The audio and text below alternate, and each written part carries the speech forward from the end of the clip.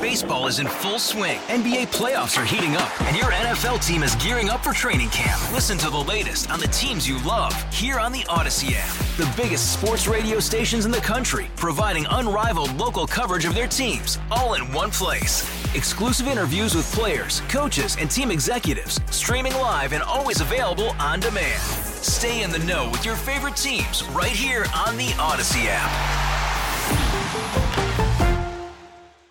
Andrew's program, but when I posted that we were going to have the opportunity to talk to Coach Lou Holtz, people went crazy. Coach, welcome to WILK. The people here in northeastern Pennsylvania love you. Oh, thank you, Frank. I have no idea why they do, but had 13 games, I think, against Penn State, Joe Paterno, and they were memorable games. He was such a great coach. It was a shame what the NCAA did, and I thought that wasn't an NCAA violation. That was a criminal case, and unfortunately, they made a bad decision on it. But I'm very fortunate. We recruited so many great athletes from eastern Pennsylvania, and plus, when I was at William and Mary, we had a lot of good athletes from Petersburg, as they called it, in Easton. I've lived through the big Thanksgiving Day there, etc. So I have great memories of eastern Pennsylvania. Plus, I was raised in East Thorpe, Ohio, which was 1 mile from the western Pennsylvania border. Yeah, you're kind of a cousin to us then. Now, Coach, you're in Bucks County. What are you doing back in Pennsylvania? Well, they asked me to come up here to introduce Eric Trump at a Catholics for Trump rally, and so that's why I'm up here and feel very fortunate and honored to be able to do that. We have a great crowd, although they have to limit it because of the COVID-19 distancing, et cetera. But hopefully we're going to have a great event. Coach, during the Republican National Convention, we played lots of sound bites. I played your entire speech, and really a lot of that is for two reasons. First of all, you made a lot of sense and you had good things to say, but people here really do respect you. And I got to ask you, why, after a successful career as a coach, why did you decide that this was something important for you to get involved in?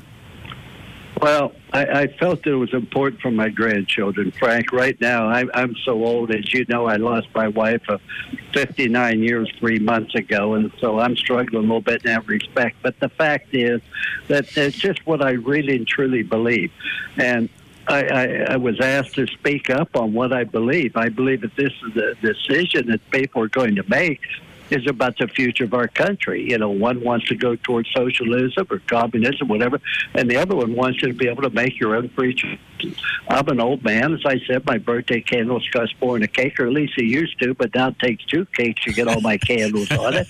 But the fact remains is that I remember when I was a young man, it was your freedom to make the choices. That's the great thing about the free enterprise system. No guarantee you'll be successful, but you have an opportunity to live according to the choices you make. You make bad choices, you're going to have difficulties in your life. I used to ride in the back seat of a truck without standing up. I rode a bicycle without a helmet. I rode a car without a seatbelt, and everybody in the neighborhood had a BB gun. We shot at one another, but we understood that was our free choice, but we had to live with the ramifications of the choices we make. Today, people don't have to live by the ramifications. It's always somebody else's fault and things along that line. And I know this, that when I came out and said that when you're opposite of the radicals, as I call, they're going to try to silence you. They're going to try to ruin you. They're going to try to destroy you in every way possible. But I will not be silenced. This is what I believe. It's about our grandchildren, about the future of the country. And I'm going to stand up. I'm not worried about being popular. And I got to tell you this: at my age, a life sentence for murder doesn't really cause me a great deal of concern. If I was 40, it might. But at my age, I'm going to do what I feel is right and honored, and I'm not going to be silenced anymore. And when I look at what's happening, one thing about this country has always been you wanted everything to be fair, everybody to have a fair opportunity, and that goes to minorities or to anybody else religiously. But when you see what they've done to President Trump for the past 4 years, 90% negative, you can't get a free break, whether with Twitter or whatever else the case may be. And I'm just going to stand by and watch it go on. Now, you may disagree with me, that's fine. But the problem with the left, you can't voice your opinion. If you don't agree with them completely, they're going to try to silence you, destroy you, and I'm too old to have that happen. Now, Coach, I don't expect you to know everybody from Notre Dame, but have you been following Amy Amy Coney Barrett's hearings, because she has been she's been more impressive than anybody. She is just a fantastic judge. What are your thoughts? Well, let's first of all remember this is the first Supreme Court justice we've had in a long time. It did come from the Ivy League, so isn't it nice to have a real well-educated lady on the bench? I mean, she's a great mother, adopted 2 children from Haiti. She's been a great wife. She not only graduated from Notre Dame, she taught at Notre Dame, and I believe what she says is that judges are not to be politicians, are not to interpret and pass rules that the Congress couldn't pass. They're to read the Constitution. That's what she plans on doing, and I feel absolutely so proud that President Trump nominated her, and fortunately, it looks like she's going to be approved. What I like is that she's not ashamed to say she's a woman of faith. I think that's something that is missing in America, or people kind of have to put it on the shelf, not talk about it. But you too, you're at an event now where you're celebrating your faith. Is that correct? Absolutely, and I tell you, I agree with you completely. And when you look at all the different things that have happened in the last few years to Catholics, I mean, we've had over 10 churches burned down. You don't ever read about that.